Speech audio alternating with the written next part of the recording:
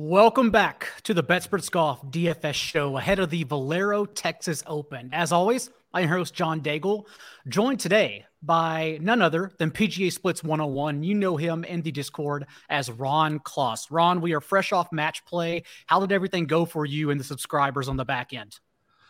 Yeah, let's just say excited to get back to stroke play here.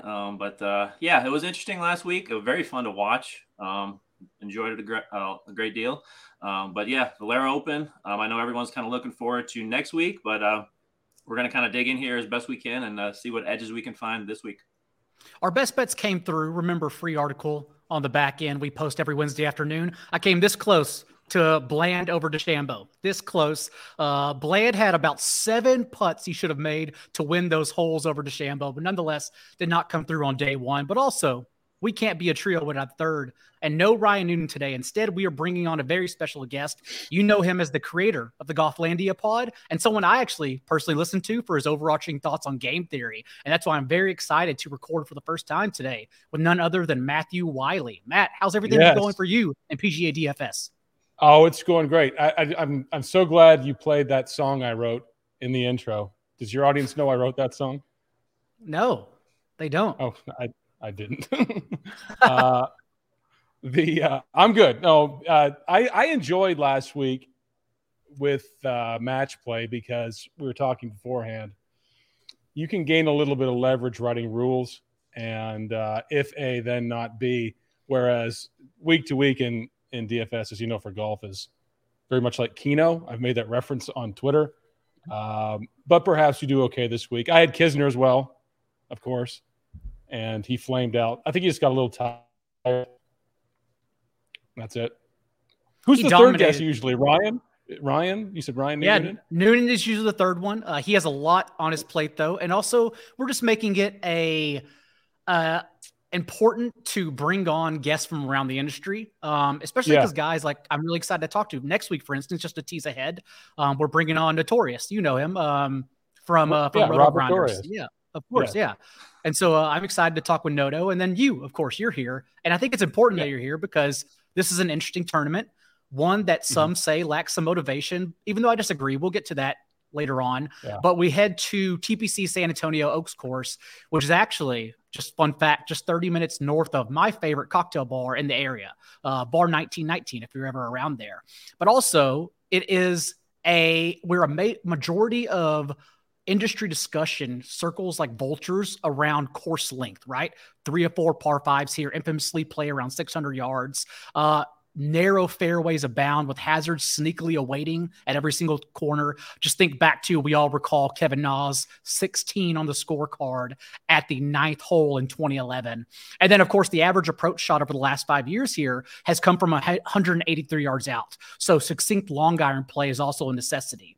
But even though logic then, Ron, tells us that we should gravitate towards accurate bombers in our lineups, you actually have an entirely different take on the matter for DFS this week. So just a few things before we get into that. So again, with the greens, our Poa Trivialis again, so we have that same very smooth putting surface. Slower green speeds this week, running around 11 on the stit meter. And I think when you kind of combine those two things, you've noticed here in the past, it kind of brings some bad putters into the mix. All you have to do is look at Corey Connors from 2 years ago to see that exemplified. It's a difficult course overall, averaging about 0.23 strokes over par the past 5 events. Wind, obviously living down here in Texas, I'm very used to it, but kind of one of the main variables in terms of how tough this course will actually get will be the wind strength. Looking at the forecast right now, kind of looks like Friday will definitely have some impact with wind for sure. But just down here, that wind can pop up at any time. We have some difficult par fives. They are the 3rd toughest on tour.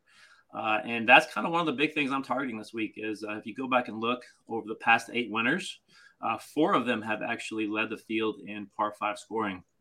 We have deep bunkers. Sand save percentage ranks very low here.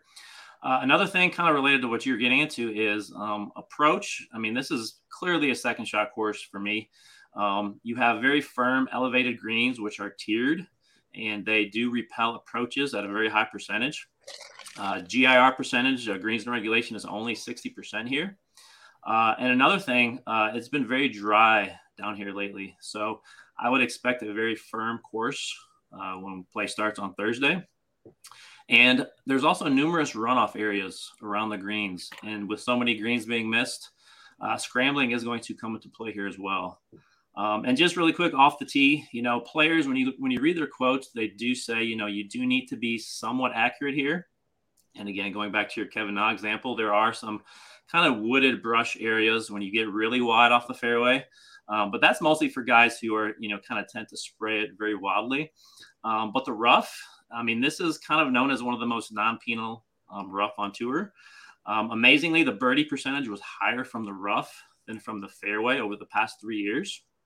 And 3 of the past 5 winners led the field in greens and regulation percentage.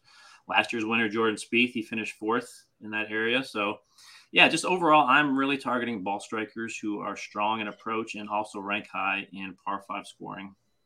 Ron may have covered it all, Matthew, but does anything else stand out among this course or a way we should attack DFS lineups that you think everyone's doing one thing and we should say, no, actually, I'd prefer to do this because it's unique? No, I think Ron, or as we affectionately call him, Splits. Splits, amazing splits. Yeah, I was talking to Circling the Drain, as I said beforehand, and he's like, I affectionately refer to him as Splits. And so, no, his stuff is so good on Twitter, and it's, amongst a crowded space of content, it really stands out. I will add nothing. No, I really don't have much to add.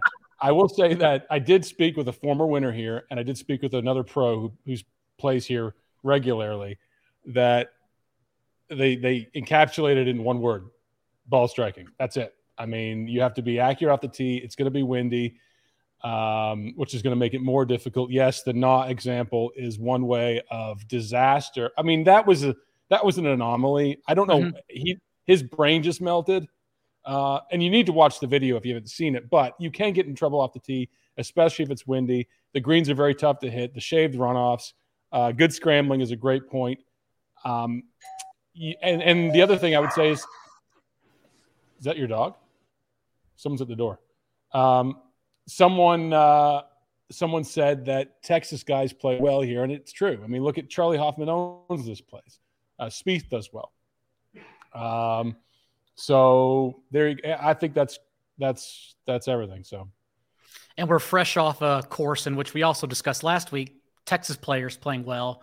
And, maybe Scotty Scheffler won just because he's damn good at golf, but also because he did have the history there. So interesting to see that we may just stack that theory moving forward. And with that case, let's just go ahead and jump into it then. And Matthew, let me explain what we typically do here, just in case you haven't seen. And that is we're going to pull up elite as we move on here. Elite, a top tier of golfers, a middle tier, and a lower tier. But we're not necessarily talking about picks. This is basically a group of players that I think are important for a variety of reasons. And I'll explain as we go on. In this top tier, I mentioned, for those listening on the podcast, Rory McIlroy, Hideki Matsuyama, Jordan Spieth, Abraham Ancer, and Bryson DeChambeau. What stands out is that they actually are just the only golfers on DraftKings that are priced above 10K. And so I'm curious, and I want to get your takes on this first. When you're building lineups, does it start with this, or do you think for whatever reason you can just skip beyond this tier and move to building a core around 9K players or perhaps high 8K? It's really based on ownership, right? That's where you get when we build 150 lineups, for instance, our target when we talk after lock is how many of them are unique. And so, sometimes we're in the 140s out of 150, 144. Sometimes, only 2 are duplicated. It's because we play around ownership. Either you're going 2x, 3x, certain X over a one player, or completely fade chalk. Like Xander last week was a completely fade for me in match play. It turned out to be an okay one. But if that works, right, you then Xander, who's 25% owned, you've wiped out. You're now ahead of 25% of the entries in a $100,000 entry contest. So this week, I really don't know yet. It's certainly not off the table to fade 10 and above. I never really buy. You mentioned this earlier. Speaking with players who have won on tour, there's never an instance in their mind that someone comes to a tournament to not win or not play well or just tune up and miss the cut. Now, if they are 8 over on Friday, Perhaps. But they are there to play, and they're there to win. The chalk, though, in that I don't see the group. I don't know if I should be looking at something or not, but I know the names you're talking about. Rory's going to be top chalk, projected, 25%. Now, do you want Rory, what is he, 11K plus? 11-2. 11. Do you want Rory 11-2, who probably has more gears focused? He was just in Augusta today. I think he's still there. Which is odd, right? He's in Austin. He's not in Austin 48 hours before his tee time. And as someone who wanted to play Rory despite the chalk, I am worried. Right. And you got Rory, who is completely hyper-focused on this. It gnaws at him, and it makes him physically ill leading up to the Masters, focusing on winning this tournament. My thing with Rory, 25% owned Rory as top chalk. The rule is, thanks to Scotty Mack, if he's getting me on this on Twitter, is fade top price chalk. The worst thing Rory can do, I think, is do well here. Why? Because he really dusts himself sometimes in spotlight and major tournaments. Look at Portrush. The spotlight is not on him right now, and I don't think it'll be on him unless he does something miraculous here. If he does win the Valero, he's under the heat lamp. If not, it's Scheffler next week. It's Rahm next week. It's even a Cam Smith next week. And he can kind of sail in there and maybe just be a little more relaxed. So does that answer your question? I kind of ran. It does. That's exactly the kind of conversation we try to have on the show. So I love it. And honestly, to your point, on our back end at betspersgolf.com, currently Ron, or Splits, I should say, has Rory as the highest projected owned golfer, coming in 25 to 30%. So that tells you where we should be on him among the rest in this range. But Ron, I also think it's an interesting conversation in this range because, for instance, the next guy down at 10-8, Matsuyama, was recently just scratched with a back injury 15 minutes before the players, or 15 minutes after players' lineups locked. And so we don't know his injury status, even though he is playing. You would expect him to be somewhat at full health. And we also don't know what the field is going to do, if they're going to use recency bias. Jordan Spieth, also defending champ here. Abraham Answer played really well in match play before getting eliminated in the Elite Eight. And then Bryson, of course, who didn't even seem like he was going full bore ahead, seemed to still be playing slow and getting his driver swing back, most recently at match play. So I'm curious where your thoughts start in this range, if they even start here. Yeah, there's just a lot of question marks around all these guys. I mean, starting with Rory, the Masters is the one he's looking for. And, he usually doesn't play the week before major. I think before the Masters, it's been all the way back since 2014. So, I think his quote was something about, he wants to come to kind of clear his head. And obviously he's trying to be as sharp as he can be heading into next week. So, just the ownership, kind of what Matt said, it's just, I don't think you can play with that number. Going down, Hideki with the injury concerns, he just, I would expect him to be somewhat rusty heading into the Valero here. You got Spieth, who won last year. Now, Spieth does typically tend to play more the week before a major, and, he's had some success, obviously, winning this event last year. And even going back further, he's had some really good tournaments the week before, whether it's the U.S. Open and some others. But, he just hasn't looked all that sharp either. Abraham Answer, I don't know how you can play him at that price, 10-3 every week. And this does appear to be, a pretty solid course fit for him. But, every time I play him, he either misses the cut or he just doesn't perform to expectations. And lastly, Bryson, I kind of view this week as just another chance for him to get ready for next week. So for me, I'm pretty much fading this entire top group. And as we get lower here, kind of into that mid-range, I'm kind of looking at motivation really, really big this week. Guys who are trying to punch a ticket to the Masters. Those are kind of the main grouping here as we get to that I'll be focusing on. Does that mean you're also just fading this tier altogether, Matthew? And you'd rather start your lineups like in the high 9Ks, mid 9Ks, around that range? Well, for Bryson, someone tweeted me today. He was at the match play watching Bryson hit balls. He said, I think he had this is all hearsay. You never know what's true. Mm-hmm. But he said he had 100 balls, had 3 coaches around him. I'm paraphrasing this, and didn't hit one flush. So he's kind of a little bit Bryson broken. And Jordan Spieth is the interesting one, right? I mean, I can get I get your case behind Matsuyama and the injury question marks. Answer his ownership sub 10 is very interesting, but Spieth, he's a Texas guy. He's won here before, right? Yes, he won last year here, and now he's sub 15 as the third price player. That's, and I think he will be sub 15%. I mean, people look at the swing in the driving range and say, "Oh, he's broken. He can't play anymore." I don't. I mean, you want a Texas player in the wind who's won here last year? I mean. I'm telling you this, if Spieth wins this week, his ownership, I hope he doesn't, because his Masters ownership is going to be going noticed. He's going to be sort of wedged in a tight area. So, if pricing, and you mentioned Answer sub 10%. I would say that would be the contrarian playing out the top, just to differ, because I think right now, we're getting Answer at 7-8% as well. And so that's insane to me. I don't think that holds. I mean, okay. Yeah. I haven't heard anyone steam him just yet, but again, it's Tuesday. We try to be ahead of this thing. So if he does get up, that wouldn't be shocking. And then of course we'd have to redirect and go somewhere else. The middle We're now tier, looking at Kazire chalk. Okay. Just say that out loud. Patton Kazire is chalk. I don't know who's responsible for that.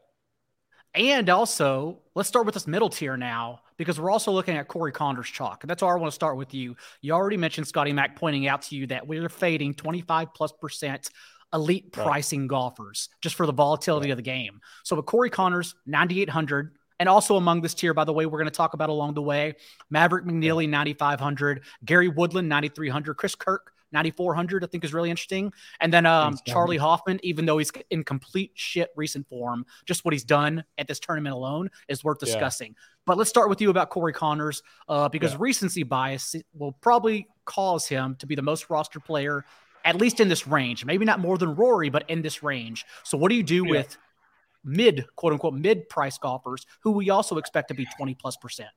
Well, I was hoping that Corey Connors didn't perform so well last week in match play, but all of a sudden he's discovered an incredible short game, and he's a good putter.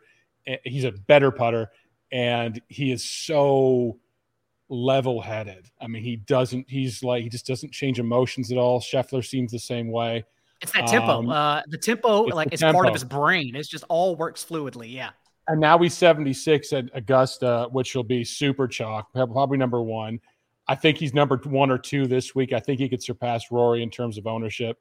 It makes it for a very difficult week because he's everything you want at this course, right? And he almost won. He did win, excuse me. So, I mean, Corey is tough. The ones I cannot justify as top 5 chalk, I need a new word for chalk, owned. Chris Kirk at 9,400, that just doesn't. I mean, he's a very good golfer, but that's one I could see fading. Mm-hmm. I mean, so those are the ones that are highly owned right now in that range. Let me look at the 9s. Tony Finau is below priced of Kirk and Bradley. How far has he fallen? I mean, that's insane. He'll still pick up some ownership. Jason Day's kind of interesting. One golfer did tell me, and I'm not huge into, he just texted me before the show because I was like, I really love Rory. And he's like, I don't really love him as much because the wind is going to be he lives down there, so vicious that at apex height, it can mess with, your ball flight on difficult to reach greens. Day hits a very high ball too. So not like these guys can't flight it, but look at Gary Woodland. He hits a very low trajectory. That's why he has troubles at Augusta. I kind of like Gary Woodland. I like Gary Woodland to win, potentially. Interesting. What about you, Ferran, in this range? Knowing Connors will be highly rostered, I still think Maverick McNeely is a tremendous play. Just the fact he was, shoot in for Sam Burns, the DFS free square at 6,200 last year, at just a price point to get up to higher, more expensive players. Finished 2-0-1 match play, beat Justin Thomas in the opening round, and strokes gained long form really matches well with this course, especially with Corey Connors at the price overlooking him. But we already heard Matthew, Gary Woodland. Chris Kirk, I think, is the contrarian play as well. I don't think he'll be highly rostered at all. And so just curious, where your thoughts start in this range? So yeah, I'm actually starting with Siwoo. I've got him coming in around 9% right now. I know I don't really treat course history too highly here, but he finished 23rd last year and then was 4th the year before. So I think he's going to be somewhat contrarian and kind of dipping down. Once we get into this Maverick McNeely at 9,500, he's been so consistent. When you kind of dig into the numbers, like he's gained strokes 9 of his past 10 events. And just that level of consistency, that desire that I know he's got to have to get into the Masters. He's probably where I'm going to start most of my lineups. Got him kind of right around that 15% mark right now. So not too high. Chris Kirk, obviously he is getting talked up more today from what I've been hearing. Another guy, very consistent, really good course history here. Like Wiley said, Gary Woodland, he kind of seems to be putting it all together. He's got, 2 top 5s recently down in Florida. He's gained on approach his last 4 events. Texas course, he also has some good history in this state. So Woodland's another guy I really like. I think Tony Finau is really interesting this week. People are talking about how, he had 9 birdies at match play that last day. A lot of other people are just down on him. I initially was too, but, looking back, he's got some good course history kind of in Texas as well. And, 9,100 coming in at 12%. That's interesting to me, Wiley. Do we dig back on Tony here? Okay. So, I'm in treatment for addiction to Tony Finau, right? That's why I asked you. He's a big, beautiful man. He does everything well. His short game probably the most underrated on tour, or at least part of his game, at least because everyone thinks he's a bomber, and he is. There's a tweet this afternoon that said, "What's the best financial advice you've ever received?" And I said, "Fading Tony Finau." At some point, you have to send him to the graveyard and just understand and live with that decision. Kyle Stanley, for instance, addicted, gone. Finau, I kind of almost have to. You said 9 birdies in match play day 3. Day 1 and day 2 were abomination. I had 35% Tony Finau at Webb Simpson. I thought that was the kill shot, and it was not. I don't know. He's kind of broken, right? But low. I think you said 12%, and that's the projection. I think he's going to come sub 10%. I was going to guess 7%. Yeah. So if I told you 7 to 10% Tony Finau, I'm 40%. I'm going 7. Okay, then you're overweight. Okay. Yeah. He's hard to quit. Here's the other thing. There's multiple players here that I hope don't do well because of ownership value at the Masters, which I have in my notes, always play Tony Finau regardless. He could be, asleep. You play him. He's going to be nothing next week if he doesn't perform well here. So I don't know. It's a tough call. 7% though. Whether you end up going overweight on Finau or not, do you want to start your lineups this week with 2 or 3 guys in this range? Is that what you're trying to prioritize, knowing we can jam in a lot of the lower tier we're about to talk about? Not necessarily, because I don't – in my first instinct was, knowing what kind of course this is, in a second place finish here, I think 10 years ago, to be a very good driver of the ball and very good tee to green, and the other stuff sort of irons itself out. It seems to be a fantasy land for Rory McIlroy's game. Wind agnostic, right? So even if he's 25%, I don't know. I have a very tough time not saying, okay, I'm going to lock him or be double or maybe 1.5. And that creates problems at 11-2 with other players in the 9 range. It's like you mentioned. Circle the Drain said he could make an entire team off 6K players, but that's his game. So perhaps we can do something. It's like you mentioned also the ghost of Augusta haunting Rory. That's actually what comes to my mind more so than like how well he's been driving like in his last 48 rounds. His recent play as well. It's just the fact that how much is Georgia really weighing on his mind 1 week out, which is stupid to think about. Like, Well, I mean, but I can't help it. Tweet today, right? I said that. I said in a tweet. I said the best thing he could do is not do well, so he doesn't have that light on him. And someone said, he literally gets physically ill, like vomits the week before, because the intensity of the pressure. I can't validate that quote, but the intensity of the pressure is so much for him to win the green jacket and the Grand Slam. So I don't know. I mean, I admittedly popped into the Bettsburg Golf DFS optimizer, which went live this morning, actually. And my initial instinct, it's only Tuesday, right? But my initial instinct was I locked in Rory and McNeely. Now, if we're talking 28% Rory and Finau 7%, that's really interesting. So I may actually go back and run chalk, though. McNeely's chalk. I can't. Yeah, that's the thing. So Rory and McNeely, that's kind of a disaster, right? That's why I like talking through these things. Yeah, well, I mean, in golf, you can eat some. You can eat some chalk. I mean, good stuff. I mean, sometimes even two players you can eat because it's, there's four other players you probably get sub 5% owned. I can't get behind high nines McNeely chalk. That is just something that's like Kirk.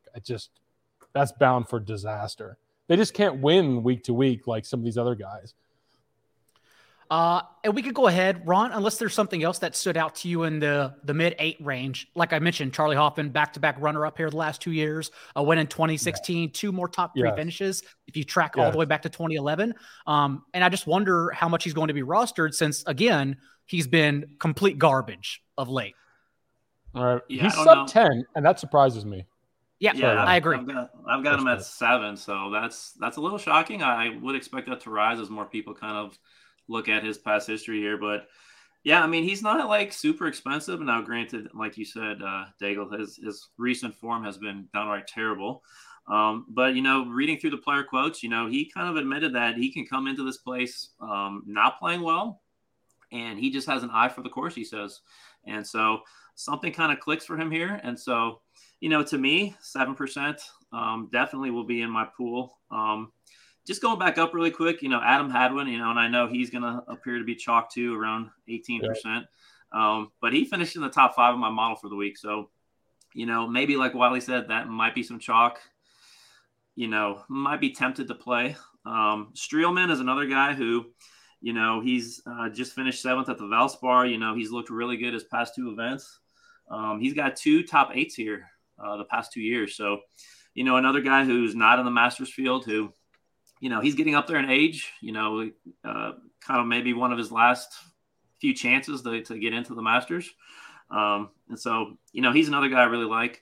And just lastly, Luke List, kind of my 3 big stats to look at this week is a player in form?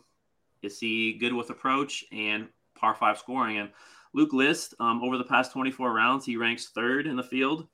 He's also 3rd in approach, and he's 9th in par 5 scoring. So he kind of checks all the boxes here. And so he's another guy in that mid-range that around 13% right now that I will definitely be targeting. Luke List also is currently number 4 in our projections with the highest win rate, 4th highest win rate, 3.9% chance to win this event. I like Luke List a lot. Matthew, I also think this is why the conversation about Hoffman and, as you mentioned earlier, Kazire are interesting because Ron just mentioned a handful of golfers in that range, 8,500 around Kazire, who's 8K. I also think Russell Knox is super interesting too. And we also know Mita Pereira is probably going to get highly rostered as well. So speak on Kazire chalk a little bit, how much you hate it essentially, and then what you want to do around that since everyone seems to be getting sucked into the tornado. Yeah, Kazire I never get right. I think he's going to be top 5 with Hadwin, Woodland, probably Rory, obviously, and then Connors. Kazire, I don't know. Pereira, I'm surprised to see him that projected highly owned since he burns a lot of people. And we talked about Mo Pereira not having it. And does he have it this week and being Mito Pereira? Possibly. But I think that if you want the razzle dazzle, you've got Ryan Palmer down there, Texas, long hitter, experienced, 5%. That's just, I hope no one watches this so I don't give away the trade secret, but that's where I will hammer. And hopefully it pulls from Hoffman too. 2 Texas guys, ton of experience in the wind here. And, you know, I'll just have to say goodbye to Mo and Pat and Kazire. And what I love most about the 8K tag for Ryan Palmer is that, of course, Kazire's also 8K. So no one, like you mentioned, universally, no one's going to play him. Yeah, and that's the thing with golf form, right? It's that sometimes when someone performs poorly and all of a sudden they flip it, these guys improve week to week, round to round, hour to hour, hole to hole. They're constantly working on things. And so to assume that Ryan Palmer will never play well again or Jordan Spieth won't, the Siwoo Kim example is the best. He had like 400 missed cuts in a row and then won the Players. Forever, I will remember that and say recent form needs to have a big asterisk to it. Unless you're Bryson, and now I'm never playing Bryson at that price. Which is also annoying. 28-1. Yeah, it's also annoying knowing that if he was in full form, well, one, he's not even playing this event. But if he was, knowing that accuracy off the tee isn't that important, we just want the bombers here, he'd be a very interesting play. But again, one of those question marks in that higher up tier.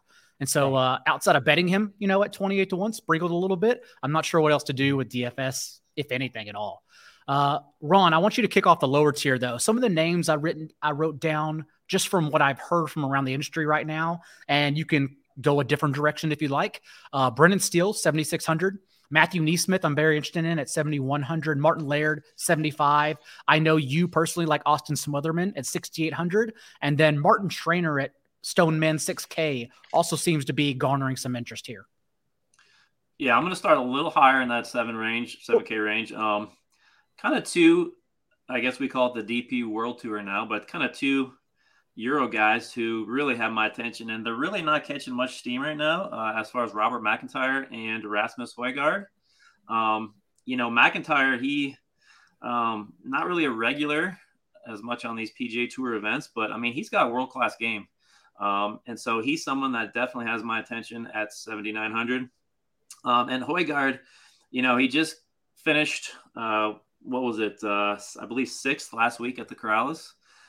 He's got 3 top 30s. A lot of these, of course, are on the DP World Tour, but, I think he's made like 7 cuts in a row. Last 3 months, he's gaining in every area except for putting. So just tee to green, he's kind of a very young guy, 21 years old, who, as he gets more kind of used to playing here in America, I just think this is another great spot for him, kind of under the radar. So those two really stick out to me. Brendan Steele, there's a lot of talk about him coming in around 12% right now. But again, great course history here. Another guy that you brought up, Matthew Neesmith, very interesting. Obviously, we saw what he did a couple weeks ago. I think that's just a misprice, like 7,100. He talked about how he's changed his putting grip, and we kind of saw some improvements in that area recently. So I just think he's a guy who, just with his ball striking ability on a course that demands elite ball striking, he's a guy who definitely sticks out. Nate Lashley's another one who kind of over his last 12 rounds, he's 4th in this field. He's gained 18 strokes total his last 12 rounds. So, Smotherman's another guy, local guy, played at SMU. He's used to these Texas courses playing in the wind. He had a little bit of a rough time at Corrales, but, he's another guy at 6,800. And one last guy I'll bring up here, JJ Spawn. He's got 7 top 30s kind of over the last 6 months. He's really kind of turned his game around, and he ranks high. Recent form, approach, he's 25th in the field in approach, and he's 13th in par 5 scoring. So JJ Spawn at 6,700 is another guy that I like a lot this week. Nate Lashley, to your point, also the favorite just last week at Corrales. Didn't come through, but also had been playing well and was a favorite. And now we're only a week later and removed from that. Also, Neesmith, I don't know if you have any thoughts on this, Wiley, but like Ron mentioned, overseeded greens here at TPC San Antonio. So bad putters, and like he said, needs to change his grip. So perhaps this doesn't matter anyways. But do historically poor putters, do overseeded greens like make this better for us? We can chase these guys who have never putted well, and thus, who cares? Just hope for the best. Right? Why? Because they're slower. Because they're slower, yeah. And again, this is just spitballing. I don't know. No. I'm not a professional golfer. That may not shock you. But I try to glean information from as many people who play and are on tour as possible. It's the inverse, at least for the few guys I've spoken. Okay, here's why. On slower greens, you need a longer backstroke. Okay. So getting it online is more difficult. You could see poor putters do well at Augusta. Sergio, right? Hideki won. Why? Speed. It's less of a backstroke to get it online. Line and speed, right? That makes sense. Yeah. Okay. So be careful of that narrative that the slowness makes it better for poor putters. There's so much variance in putting anyway. Correct. But I wouldn't say that is the case. Look at who's won here too. Spieth. Charlie Hoffman does well. He's a good putter. So I don't put much stock into the overseed, but I do say that about slow greens, that I look for better putters. I like a lot of the picks that Splits talked about in that range. I don't know if he mentioned these players, but I will give you my check marks here that I'm looking at. I was hoping to look at Thigala with a lower. I'm surprised that he's down towards 10%. I like him a lot. Form and just he just is a great ball striker. Brendan Steele, I can get behind that. Some other names I checked. Minwoo Lee, maybe the nuts. If I have been a truther about Minwoo Lee, I got burned. I think it was Riviera. I think he shot about 105, or maybe it was Pebble Beach. But last week in match play, he was fierce. And that is the Minwoo. He's got great pedigree. I mean, I've watched him overseas. He's really young. I mean, he's 59th in the world, so he's a killer. Ranked. I mean, he's a killer. He is going to, and someone told me, he's like, Minwoo Lee is a player this week. Watch out. Aaron Rye's another one. No, don't play him very often, but he's on my list. Wyndham Clark, I can't quit. It didn't help last week. He played well in Corrales. Grayson Sigg, I've been told, is just someone to watch out for. The one big one, which this has got to be wrong, Splits, in terms of ownership. Matt Wallace, like 1%. I've heard Matt Wallace more than I've heard anyone this week. At that price, what are you seeing? I mean, his form obviously might be the reason why. I have him at 1.5% too, so I haven't heard much about him. But yeah, I mean, that's obviously a good price for him if he can get his game together. But he's kind of related to the Ryan Palmer discussion. You know, he's not going to keep playing poorly forever. There's going to be a week where he turns it around, and could be this week. And just another guy that might. I had two acronyms. Sorry, before I get into another point. APS and APW. APS always play Stricker. APW always play Wallace. I've kind of abandoned APW, but for a long time he was foolproof. I mean, he can really do everything. What's that? Where does APF always play Finau fit into all this? I've never had that. That's just been a personal choice. Please take that model if you'd like. That's been a secret one I've kept to myself. Not ready for release yet. Still in beta. Right, exactly. Sorry, I interrupted you, Splits. You had a good point. No, I was just going to say, just going down here, I know, Daigle, you brought up Martin Trainer, who has been playing well recently, but another guy who kind of made it into the field, I think he was one of the last guys in. Peter Uihlein is at bare minimum 6K. So again, he played at Oklahoma State. He said he loves playing on these wind-type courses here in Texas. So he's another interesting guy. And Guido Migliozzi, who is in awful form right now, but he is 6,100. And so he's just another guy who I think he was top 5 at the U.S. Open last year. So he's another guy who, maybe a change of scenery coming over here to the States will click for him. But again, if you're trying to hit the nuts, you start putting Minwoo Lee and Guido, and you kind of stack them with some higher guys, you never know what can happen. Someone, was it you on Twitter who told me, he's like, how can you fade this guy? How can you fade Guido? I mean, I've got the inside scoop. I've done some research on Guido, and here's the thing. He's terrible. He's been playing terrible. I'll give it to you. But 6,100, that's 5%. You can do 5%. Andy Molitor in the comments, by the way, said, missed the first half. Can we get a cut line call? Yes. -3. -3. Oh, -3. From what it sounds like, then, what I've gathered from the show, Matthew, is that even if we play Rory and Hadwin, Rory and Connors, it seems like there are more than enough guys we roster the rest in the other 3-4 slots of our lineups that you were still contrarian, honestly. We mentioned Finau, Ryan Palmer, Guido, if you want to do that, Minwoo Lee, Uline at 6K. It really seems like you could play a couple chalk guys, honestly, in my head anyways, on a Tuesday. Yeah, I just don't – wait till ownership shakes out a little bit on Wednesday because I don't believe the Wallace stuff, and I think some things will increase in the 6s and down lower. But you're perhaps right. I mean, you could perhaps virtually lock Rory and do some interesting things, especially if Kazire can get 20% and you let him go. Wiley, let me ask you this. Do you ever have any rules about playing 2 or multiple kind of Minwoo Lee, Matt Wallace types? Like, will you only play one at a time, or will you take chances and play multiple guys who, are kind of borderline for you?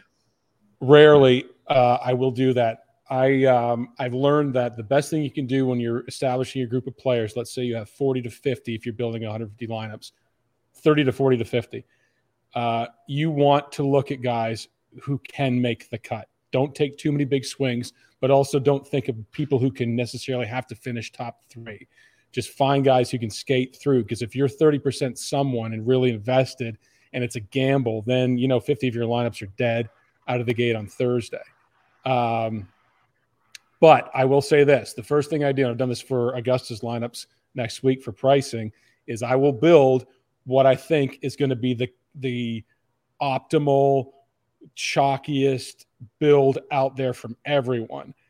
If it's going to be 2 10s or 10-9 and 4 7s, then okay, what's the contrarian play going to be? 3 9s and something in the 6s. Then you start to build around how roster construction is going to go, and then include ownership, and then you can have some unique plays. Because this is like, in a horse racing analogy, it's like a pick 6, right? If you do horse racing, it's never about odds. If you win the pick 6 tickets, it's that you have the most unique line. So it could be whatever, but if no one else has your ticket, you win 100% of the pot. And that's the same thing for DFS. What's the unique build here that no one else has that can get you to the lead? And you may be wrong. It may be a chopped, like it is in Showdown sometimes in NFL. It may be a chopped 30% owned every player, and you just have to, eat it. So I don't know, 2 6s this week. Nothing really stands out, Ron. No, I think mid 7s and higher, there's a lot more value. I really like Tagala too. Not to veer too much off the beaten path, but it seems like you've done extensive work already on Masters salaries. Do you have a hot take of a player you're locking in like 50+%, or a player you're fading altogether that is going to be highly rostered? Yes, but we're a week in 2 days, but what? I do, but I also want to win $1 million. Okay. So, what about the not as hot? It's not on the stove yet take. If Connors wasn't 7,600 and 30% owned, that's just great stuff, and a thing that you can build a lot of lineups around on a driver heavy ball striking course. Could score on par 5s. I don't know yet. I think there's one. My love for Cam Smith. I think he's a top 5 golfer on tour. You got to have guts. I mean, it's all guts team at the Masters. I mean, of course, you can shoot 65 on any other day, but when the lights are on and the ghosts come out, like you said with Rory, it just takes a different personality. Well, with that, one more parting question before we all get out of here. It's been an awesome conversation, actually. But Ron, let's start with you. I think, Patton Kizzaire's 8K. Everyone else can decide what to do with them. You don't need our help for that. But we also know that Rory McIlroy, Corey Connors, and Adam Hadwin are going to be the 3 other highest rostered golfers in this slate. And so in your opinion, which one are you fading for whatever reason out of those 3? Yeah, you said Rory, right? Yeah, Rory, Connors, and Hadwin. Yeah, I'm fading Rory if it's down to those 3. Yep. Matthew? Out of those, Rory's, Connors, Hadwin? Yep. Rory. Okay. Hadwin. I mean, when has Chalk Hadwin ever worked out for me? I mean, I love Hadwin, and he's playing well, but I probably wouldn't play Hadwin at that price. What is he, 90? 9,000? 90, yeah. 89. 89. Oh, Finau just 200 more. And what we expect to be 20+% less rostered. Yeah, it's crazy. 15%. Sometimes I try to do too much, and I try to temper this down a little bit. Like if someone's 13 or 15% and I really like him, you don't necessarily need to go 4x. I mean, you could go 2x and be plenty ahead of the field in that case. So we'll see where Finau shakes out. I think you're right. I think he's going to be sub 10. And with that, Matthew, he has been terrible. Like you said, he fits really well at this course. Tell everyone where they can find these enjoyable thoughts as well as others. What else do you have going on behind the scenes right now? Yeah, I mean, I have a podcast, Golflandia, which will probably release tonight. I'm the worst at getting this scheduled. I focused, but it should be tonight for Valero, and next week we'll do some content. But at Wiley77 on Twitter, of course. That's where I do most of my chatter. Ron, splits, what about you? Yeah, well, first of all, we love the chatter. If you're not following Wiley, one of the best accounts out there, makes me laugh every day. No, we got a betting article coming out tonight. Really digging into the first round leader model, which will be out tomorrow as well. So those are kind of the big two I'll be focusing on here over the next 2 days. Who's your call for first round leader? That's a good one. I'm still analyzing the data, so check back tomorrow. I already have a sprinkle on Neesmith, so please tell me he's at least top 5. Tell me I'm not too far off here. Yeah, I like him. He's probably top 10. I'll put him top 10 right now. It's going to be Charlie Hoffman, by the way. It's going to piss me off, too. This is what's going to happen. With that, thanks for everyone for tuning in again. Again, we will be back next week with more guests, Masters Week. Until then, good luck this week. Thank you to our guests for coming on, and we will see you next time.